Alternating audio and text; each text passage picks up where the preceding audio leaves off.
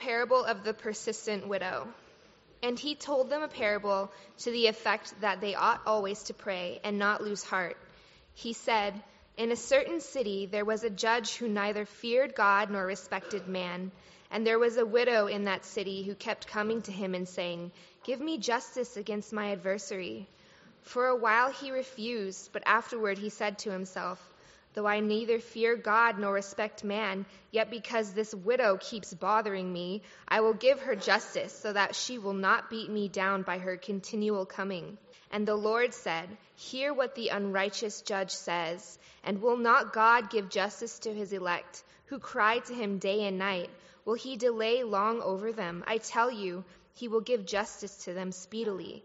Nevertheless, when the Son of Man comes, will he find faith on earth?'" Good morning. If you're new here, welcome. My name's Albert. The way we kind of do our sermons here and our preaching here is we just kind of go chapter by chapter, verse by verse, and just book by book. So we're in Luke chapter 18 this morning, and so that's the text that we're going to be looking at. Let's pray. Father, thank you so much for your word. Talking about the parable of prayer, Lord, may you impart to us what you want us to hear. And God, I pray that your Spirit would minister to people's hearts and spirits this morning, wherever they're at. I know that some people are dealing with some really difficult things.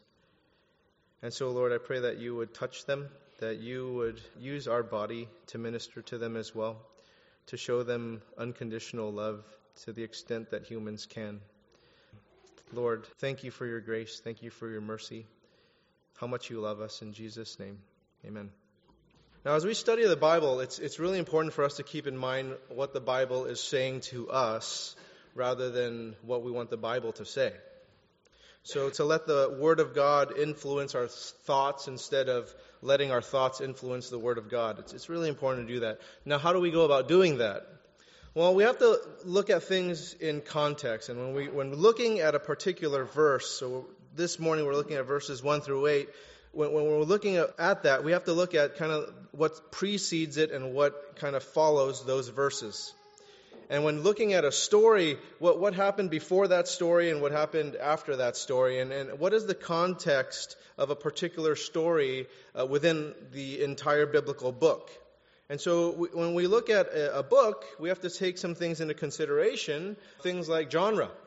Was this book written as a narrative? Was it written as a historical account? Was it written as a epistle? Was it written as a poetry? So we have to take all these things into account, because as we take these things into account, what's behind the Scripture, it helps us to read things within the context and not just interpret it any which way that we want to interpret it.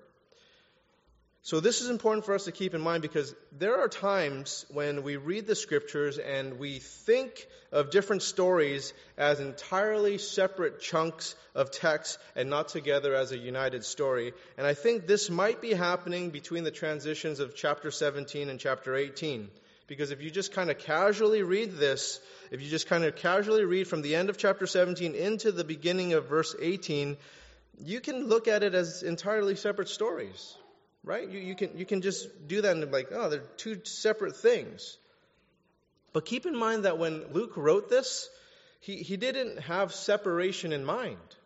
There weren't these chapter breaks and verse breaks in the Bible. That didn't come till centuries later after Luke wrote this gospel. So what happened at the end of chapter 17, it flows right into the beginning of chapter 18, and Luke recorded for us what happened in chapter 17 to provide us a context as to what Jesus' parable on prayer was about in chapter 18.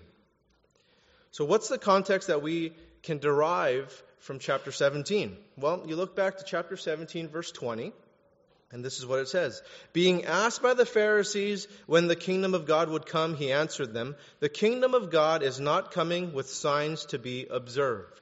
Then you go into verse 22, and Jesus directed his attention to his disciples.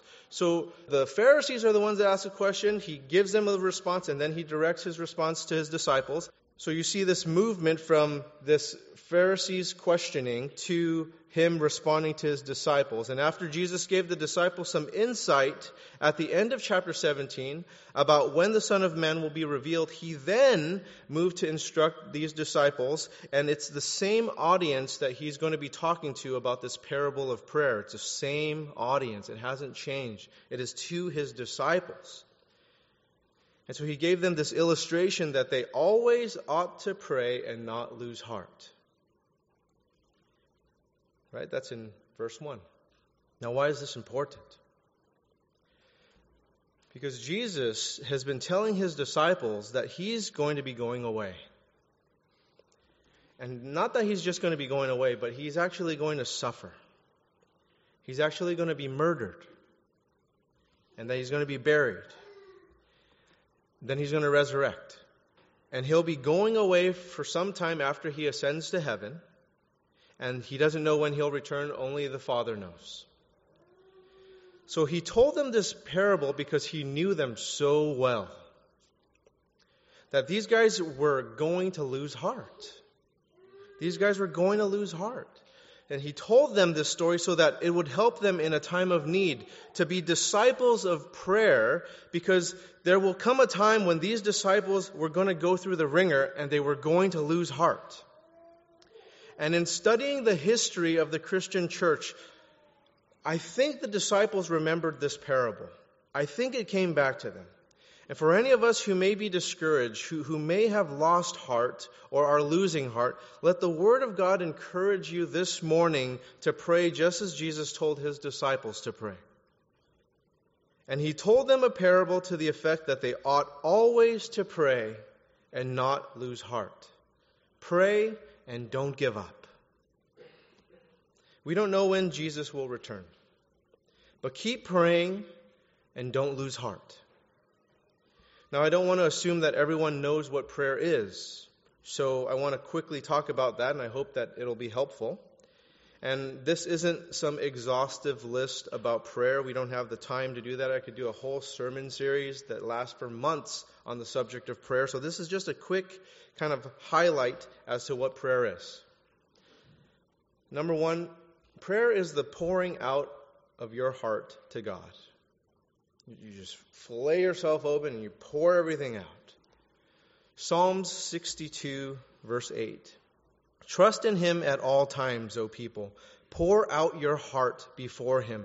God is a refuge for us, Selah. Everything that you want, you lay before God. You share him with the things that you desire. Everything, you just pour that all out to him. The second one, submitting my will to God. See, this is how Jesus instructed us to pray in the Lord's Prayer back in Matthew chapter 6, verse 10. Your kingdom come, your will be done on earth as it is in heaven. So Jesus himself exercised this in the Garden of Gethsemane when he prayed to God in Luke chapter 22, verse 42, saying, Father, if you are willing, remove this cup from me. Nevertheless, not my will, but yours be done. Third point, seeking God's face. What prayer is about. Psalm 27, verse 8. You have said, seek my face. My heart says to you, your face, Lord, do I seek. Now, do you see how this is kind of a two-way communication that's happening here? We're entering into communication with God. It's not a one-way rant that a lot of us are really good at when we're praying. You're just blah, blah, blah, blah, blah, blah, blah, blah, blah, blah, amen. And God has no chance to respond to you or to talk to you or whatever. He's just like, You know how this is because we've all been kids. And so seeking someone's face, put yourself in child mode for a moment. You're seeking someone's face, someone's seeking your face, your parent or your guardian or whoever that is. And so we've all been children who have done performances in school. And so we're getting on stage and you're in performance and so we're there and it's a sea of children on the stage. But who are you looking for as a child in this audience? You're only looking for one or two people, right? Mom, dad, maybe a sibling, maybe a grandparent, there's only a few people. So there's this whole audience, and now some of you are thinking like, my parents didn't go to anything of mine. I know, mine didn't either. I really empathize with you. I remember being selected for like a district choir. I know I look like a singer and everything, but I was the only one selected from my school. And I'm not saying that I have a good voice now, but back then I must have had something. So they didn't say, seek my face, because they weren't going to be there. My parents didn't issue that to me. They didn't say, seek my face, like God did in Psalms, because they weren't there. But here God is saying, seek my face. I'm here. I'm out there. So look for me. And I remember I was so bummed. I'm on that stage and I was never even given the invitation to seek their face because I knew that they weren't going to be there. And I'm so bummed out. I didn't even bother trying out for the county choir because I was like, what's the purpose? Like, why? The people that say they love me and I love them, like they're not so. I was so deflated. And so here you have God saying, no, seek my face. I'm here. I'm not absent. I should have done this message a few weeks ago when my parents were right there so I could guilt trip them, but no. God tells us to seek His face. And then in response to communication that He initiated, He said to seek His face, then we're to seek His face. And so it's this communication that's going back and forth here. And that's how it is for a kid in their performances at school. You know, my wife and I, we do all that we can to attend everything that our girls do. You know, dance recitals, school performances, and singing, everything that they do. And they know that they can seek our face because we've extended that. Look for us. We're going to be out there. Look for us. We're going to be there. And so we've extended ourselves, and in turn, their heart is seeking our face in the sea of people. And so God has extended that to all of you. He's saying, seek my face. He's extended that to us. And so there's a sea of kids, and we're seeking their face, and there's a sea of people in the audience, and they're seeking our face. And you know what? When our eyes meet, that's a magical moment. When you have acknowledge that God is seeking your face and you seek His and your eyes meet. That is magical. Just imagine when you meet God. Just put yourself in your place of your kids' shoes and stuff. And or you've probably experienced this already. They see you and the big smiles. And I can tell you that they're so excited. You can tell they're so excited because they do that squirmy cute thing, right? Like you're like, honey, do you have to go to the bathroom? So it's all that. And then I get all excited too and like, it's all this stuff. And so, no, I really don't do that. But you know what happens to me? My heart gets a little faster. It's like when our eyes meet, it's like, I'm truly excited inside. And then my eyes get wide open. Like, my eyes can only get so wide, but, I go, and so, that's another thing to blame my parents for. But you see how similar prayer is. That God has told us to seek His face. And we're the kid on stage and he's out there. And we have all this different stuff that's out there too. But God's the one that's saying, seek my face. And when our eyes meet, it's magical. And to the kid, no one else matters. Nobody else matters. And when we pray, no one else matters. In prayer, no one else matters. You know who I want to hear my prayers? I want God to hear my prayers. Why? Because He's omnipotent. He's omnipresent. He is God. He can answer that. If someone hears my prayers, they can answer them anyway. So I don't care if you hear my prayers. I want God to hear my prayers. No one else matters as much for me to see. In my desperation, in my troubles, in my difficulties, it doesn't matter who else. I want God. That's who I want to hear my prayers. And when we connect, it's magical. When God hears my prayers, I'm like, I get all squirmy cute and stuff. And that's partly the reason why people close their eyes when they pray. It's because like the distractions, and if I close my eyes, it's like, okay, I can focus on you. And it helps us to focus and not get distracted. And that's not something I advise you to do while you're driving. That's not a smart thing. I need to pray, Lord. It's just, but other times, closing your eyes can be a helpful thing in prayer. To seek His face. And it's not that it's necessary or that's absolutely the absolute posture that you have to take, because oftentimes I pray with my eyes open. I go on a walk and I'm just praying, or I do pray in my car a lot and I'm just driving. And so that's just how it is. A fourth thing about prayer is that it's about sitting in the presence of God. Psalms 27 verse 4. One thing have I asked of the Lord, that will I seek after, that I dwell in the house of the Lord all the days of my life, to gaze upon the beauty of the Lord and to inquire in His temple. Just chilling with Jesus. Just kicking it with Christ. How do you do that? How do you do that? Prayer. Prayer. How do we know of the presence of God? It's through prayer. How often do you sit in the presence of God? Is it just before meals? Is it just prior to you going to bed? And if that's all it is, how good of a relationship would you have with your spouse or your children or your parents or your friends if that's all that you did, was you talked to them for under a minute 3-4 times a day? Just, that's it. Do you think that you'd have a great relationship if that's all you did, is you kind of sat with them for those 3-4 minutes in a day? No way. You would not have a good relationship. How much time do we invest sitting in the presence of God? Just being there with God. And if you don't invest time sitting in the presence of God, is it really that surprising when you feel distant from God?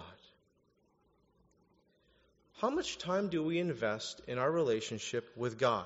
God, who is omnipresent and is with us all the time, who's with us at work, He's with us at school, He's with us in our recreation, in our hobbies, who's with us in our low points, in our high points, He's with us through it all. And it's not to say that you have to be talking the whole time while you're in the presence of God. But are you in the presence of God? Do you even know that He's there with you? That He's actually right here, right now? That you're in the presence of God. And it's not because it's a church. It's because He loves you and He desires to be with you. You can be traveling with a loved one and flying clear across the world. And you don't even have to say very much. Right? You don't have to communicate the whole time. But you know that you love each other.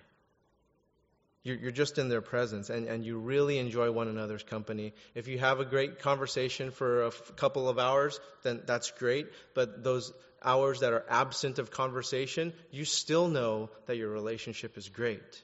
You're still with each other. Most of the time, you're not talking on those flying across the world trips, right? But you know that the other person is there, and you know that at any time you can just give a little nudge and say like, hey, this was on my mind. Fifthly, feeling the peace of God. This is something that what prayer is about. Philippians chapter 4, verses 6 through 7.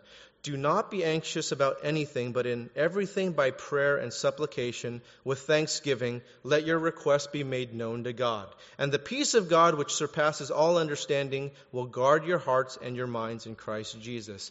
Lift your requests to God in prayer and be thankful for His answers. How can we feel the peace of God? Well, first ask yourself if you even have a relationship with God. Because how can you feel the peace of God if you've never sat down in His presence? How can you sit in the presence of God if you don't seek His face and know that He's there? How can you seek His face if you don't submit your will to God's will? How can you submit your will to God if you haven't brought yourself to the point where you pour your heart to Him? But how can you pour your heart to Him if you don't have a relationship with Him? So people can go through difficult times and they desire peace and they desire all these different things, but whom are they running to? And it's in prayer that we pour out our heart to God, we submit our wills to God, we seek God's face, we sit in the presence of God, and we feel the peace of God, and we pray to Jesus. 1 Timothy chapter 2, verse 5. For there is one God, and there is one mediator between God and men, the man Christ Jesus. There's only one. So if you're not praying to Him, who are you praying to? If you want to talk to God, it's going to be through Jesus. And through Jesus, we pour our hearts out to God. All the desires of our hearts, we pour out to God. And as we pour our requests to God, we submit our wills to God for His will. And as we submit our will, as we seek His face, as we sit in His presence, He gives us His peace. Jesus, the one mediator, the one high priest. Hebrews chapter 4, verses 14 through 16. Since then we have a great high priest who has passed through the heavens, Jesus, the Son of God. Let us hold fast our confession. For we do not have a high priest who is unable to sympathize with our weaknesses, but one who in every respect has been tempted as we are, yet without sin. Let us then with confidence draw near to the throne of grace, that we may receive mercy and find grace to help in the time of need. What are we instructed to do in this section of Scripture? It's in verses 14 and 16. Verse 14, let us hold fast to our confession. Verse 16, let us then with confidence draw near to the throne of grace. Let us hold fast our confession. What is this confession that we're to hold fast to? It's the claim of Jesus is who He claimed to be. He claimed to be God. And we hold on to that. We hold fast to that confession. Luke wrote in Acts chapter 4, verses 11 through 12, this Jesus is the stone that was rejected by you, the builders, which has become the cornerstone. And there is salvation in no one else. For there is no other name under heaven given among men by which we must be saved. There is no other one. When we pray, it's not about talking to yourself. How many of you find yourself doing that in prayer? You're just really talking to yourself. It's not about deeply thinking. That's a different thing. It's not talking to some random being in the cosmos. Jesus is not one of many beings in the cosmos. We are to hold fast our confession, and then with confidence, through that confession, we can draw near to the throne of grace. It is only through our confession in Jesus that we can approach the throne of grace with confidence, because He's the only mediator to mediate between sinful man and a holy God. So now that we've covered prayer just a little bit, I think we have a better foundation as to enter into Luke chapter 18, where we're going to find that God is not like the unjust judge in this parable in Luke chapter 18.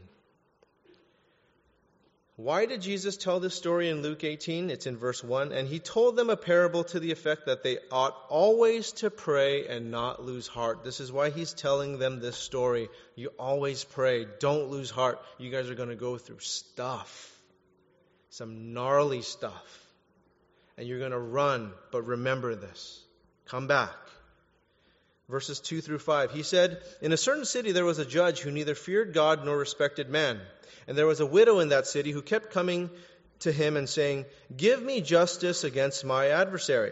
For a while he refused, but afterward he said to himself, though I neither fear God nor respect man, yet because this widow keeps bothering me, I will give her justice so that she will not beat me down by her continual coming. How would you like to be judged by someone like this?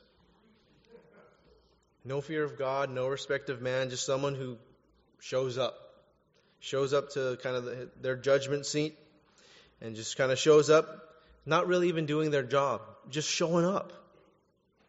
Because a judge is supposed to stand for justice. This guy's just showing up. He's not really standing for justice. He's just being there. No compassion, not seeking justice through. Doesn't really care about anything except that he doesn't want to be bothered by this widow anymore. Just stop bothering me. Now, why does Jesus mention a widow? This is interesting. Because a widow in ancient Israel is essentially nothing. A nobody. It's a person with little options. This is a patriarchal society, and when the husband died, what that meant for that widow was social and economic disaster. You're pretty much done. The widow's pretty much done. Especially if she had no children. If she had children, it's a different thing. Now, you understand what happened to that woman in Nain when her son died, and you see what the tragedy was there, that was her only son? She was basically done. No one to take care of her. So this is kind of the picture that's being brought here. So if you didn't have children to help take care of you, or the children weren't able to because they were, too young, or maybe they had some disability, or for whatever reason, so what would happen is she'd take on all the debts that the husband accrued, but she would lose the person that was actually the main person providing for that.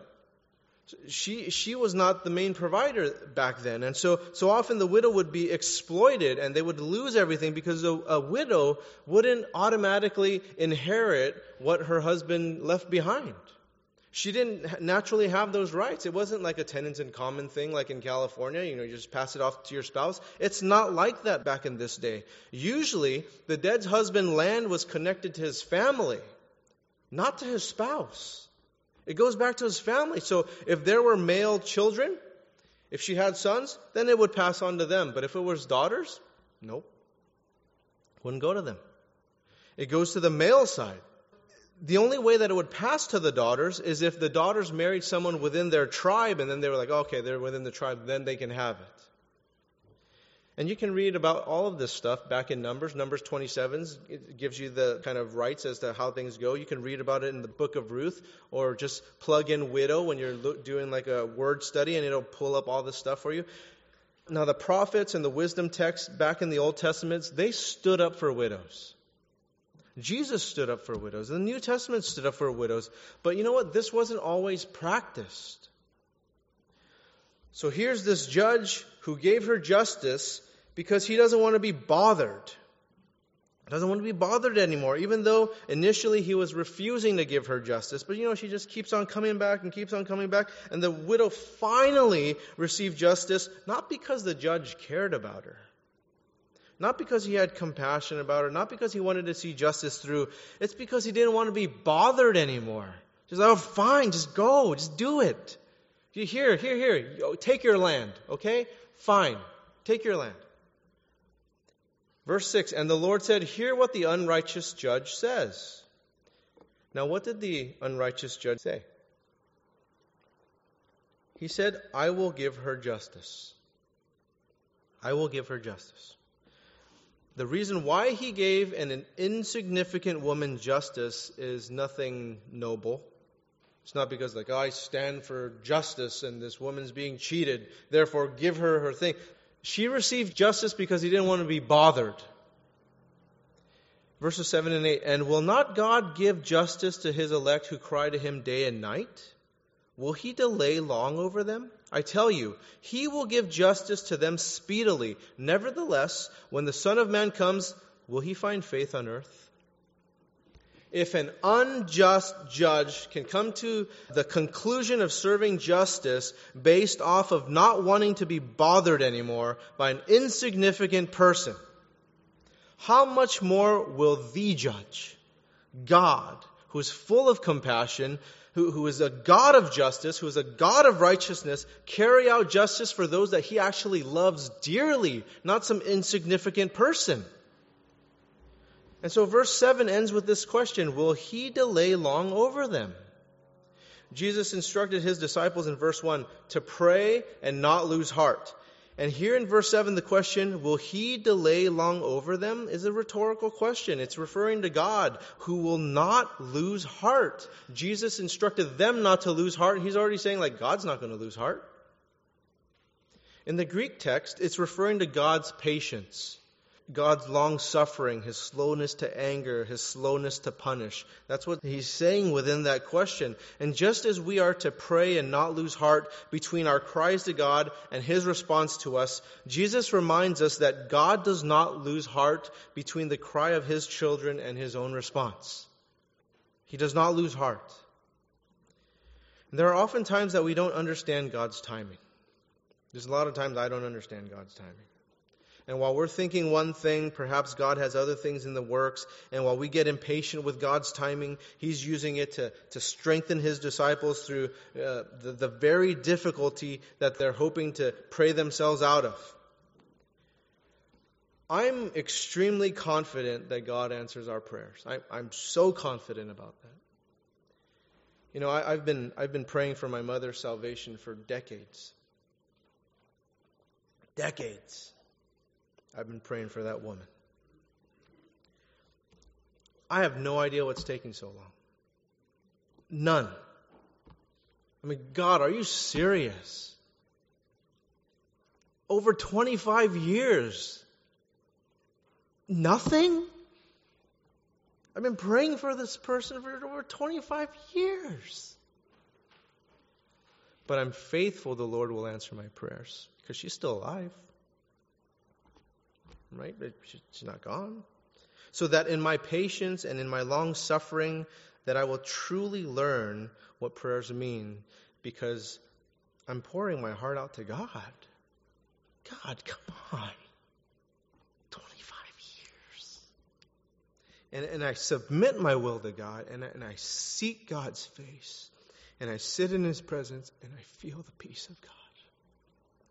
That even though it's taken so long, I feel the peace of God. That it's not in my prayers being immediately answered that I get that peace. It's in the process of decades of praying that I know that God is faithful to me. That I feel the peace of God in the matter of my mother's salvation, not because my peace is pending on my mother's decision, but because my peace is reliant on God, who I know hears me when I pour my heart out to Him, whose will is perfect compared to my imperfect will, who invited me to seek His face and open the door to me communing with Him, who desires to invest time with me because He loves me and He wants to be with me. I feel the peace of God in my life. In matters like my mother's salvation, I still feel it because He has mysteriously imparted that to me in decades of prayer. That prayer might not be answered, but He's answered a ton others. He's there. He's answering my prayers. And many of the significant things that we deal with in life are like this, aren't they? They take patience. They take long suffering. You take a look at a career.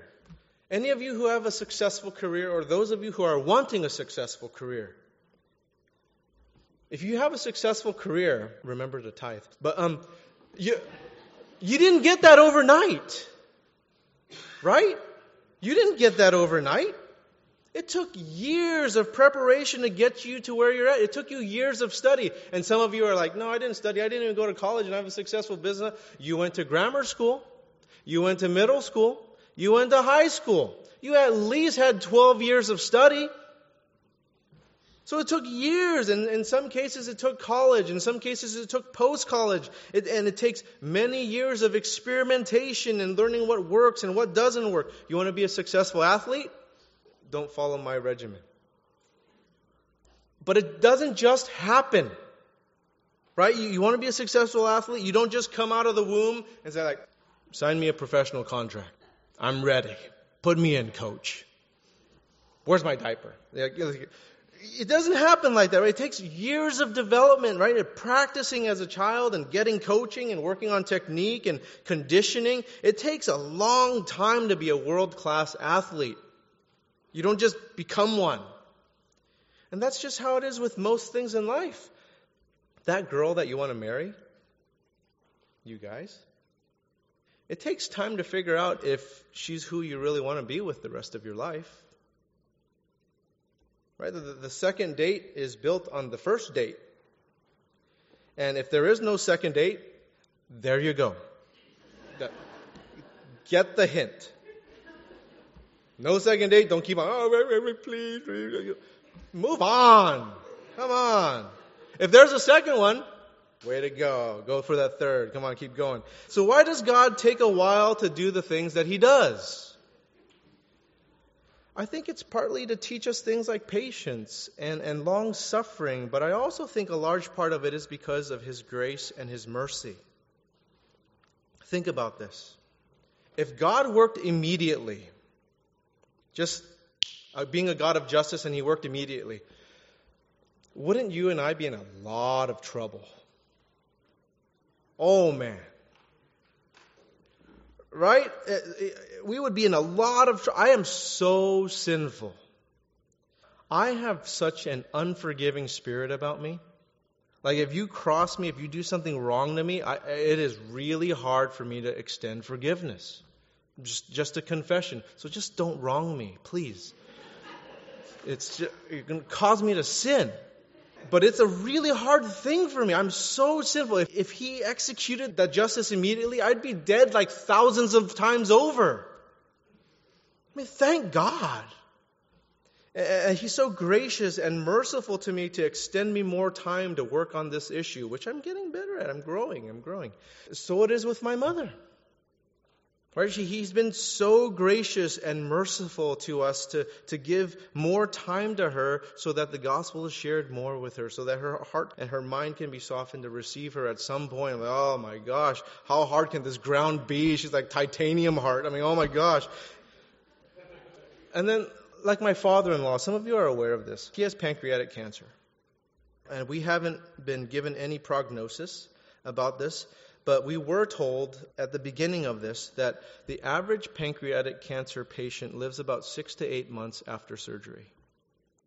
And some of you were here when we first disclosed this to you, and I don't know if you remember this, but at that time I was teaching you about the fig tree. How you dig around it, and then there's somebody that is an intercessor and then comes up to the person and says, like, give us another year. Give us more time. We're going to work this. We're going to prune this. We're going to put fertilizer into this, and we're going to do this, and we're going to build it back up. God has heard our prayers about that. He's lived for 11 months. They're supposed to only live 6 to 8 months. He's going on month 11. He's not doing well, though. But he is going on month 11. He has heard my wife's prayer, my children's prayers every night that we're praying for Grandpa's salvation, that he comes to know Jesus. Please give him more time to do that. He's heard that. And I praise God that he has listened to those prayers, that we've been praying to him, so that we can live the gospel before him, that we can share the gospel with him as the Holy Spirit leads us. We're not going there every night and bombarding him with the gospel and saying blah, blah, blah, blah, blah. We're just praying for discernment and wisdom. Lord, when do we speak these things? When do we say these things? Because he has told my wife, don't ever talk about those things with me. But he hasn't told me not to. He hasn't told my children not to. So we still got like 4 bullets. Right, so we're just playing it along and praying for discernment and when's that going to be and stuff like that, and so that we can share that before he dies. God has heard our prayers. He's so faithful. He's so gracious. He's so merciful. He could have been the average statistic. 6 to 8 months. Gone. And not have had as many opportunities that he has had with us for the past several months. Jesus could come back tonight, and that's it. That's it. No more chances, no more opportunities for people like my mother, people like my father-in-law. Thank God for his grace. Thank God for his patience. Thank God for his long-suffering. So Jesus gives us this parable so that we pray and we don't lose heart. No doubt the early disciples took this lesson to heart when they suffered persecution for their faith, and they were killed for their faith. That they look to God often in prayer. And how often do we pray? Is it just at meal times? Is it just going to bed? Where is your heart in relation to prayer? And so sometimes you guys are wondering, or you may be wondering, man, why do I have so many difficulties? Why am I going through such hard stuff? Maybe the Lord is being so gracious to you so that you approach him in prayer instead of just living your life in isolation and independence, not relying on God. Now, some of you may struggle with the thought that those who don't know God prosper while you're a follower of Jesus and you find yourself just kind of like trolling on the bottom of the ocean with picking up like crumbs and stuff like that. People who don't know God seem to be, enjoying life while the believer just endures life. Let me share with you a psalm. It's Psalm 73. It's 28 verses, but just kind of hone in on what the psalmist is writing. A psalm of Asaph. Truly God is good to Israel, to those who are pure in heart. But as for me, My feet had almost stumbled, my steps had nearly slipped. For I was envious of the arrogant when I saw the prosperity of the wicked. For they have no pangs until death. Their bodies are fat and sleek. Wouldn't that be awesome to have a fat and sleek body? I'm just saying. I want to be fat and sleek. That'd be cool. They are not in trouble as others are. They are not stricken like the rest of mankind. Therefore, pride is their necklace. Violence covers them as a garment. Their eyes swell out through fatness. Their hearts overflow with follies. They scoff and speak with malice. Loftily, they threaten oppression. They set their mouths against the heavens, and their tongue struts through the earth. Therefore his people turn back to them and find no fault in them. And they say, how can God know? Is there knowledge in the Most High? Behold, these are the wicked, always at ease. They increase in riches. All in vain have I kept my heart clean and washed my hands in innocence. How many of you feel like that? For all the day long I have been stricken and rebuked every morning. If I had said, I will speak thus, I would have betrayed the generation of your children. But when I thought how to understand this, it seemed to me a wearisome task until I went into the sanctuary of God. Then I discerned their end.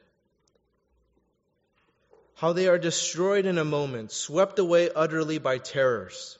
Like a dream when one awakes, O Lord, when you rouse yourself, you despise them as phantoms. When my soul was embittered, when I was pricked in heart, I was brutish and ignorant. I was like a beast toward you. Nevertheless, I am continually with you. You hold my right hand. You guide me with your counsel. And afterward, you will receive me to glory. Whom have I in heaven but you? And there is nothing on earth that I desire besides you. My flesh and my heart may fail, but God is my strength of my heart and my portion forever. For behold, those who are far from you shall perish. You put an end to everyone who is unfaithful to you. But for me, it is good to be near God. I have made the Lord God my refuge, that I may tell of all your works. Some things about God are mysterious. Some things I flat out don't get it. But I am in complete faith that I'll understand at the proper time, when the time's right. And I don't know why my mom isn't saved. I don't know why my father-in-law isn't saved, even though death is knocking at the door. It is there. I am beyond understanding. I have no clue. I don't understand why my grandfather-in-law didn't accept Jesus, even though I was with him practically every day in hospice. Almost every day in hospice until the day he died. Right by his bedside. That's where I was working.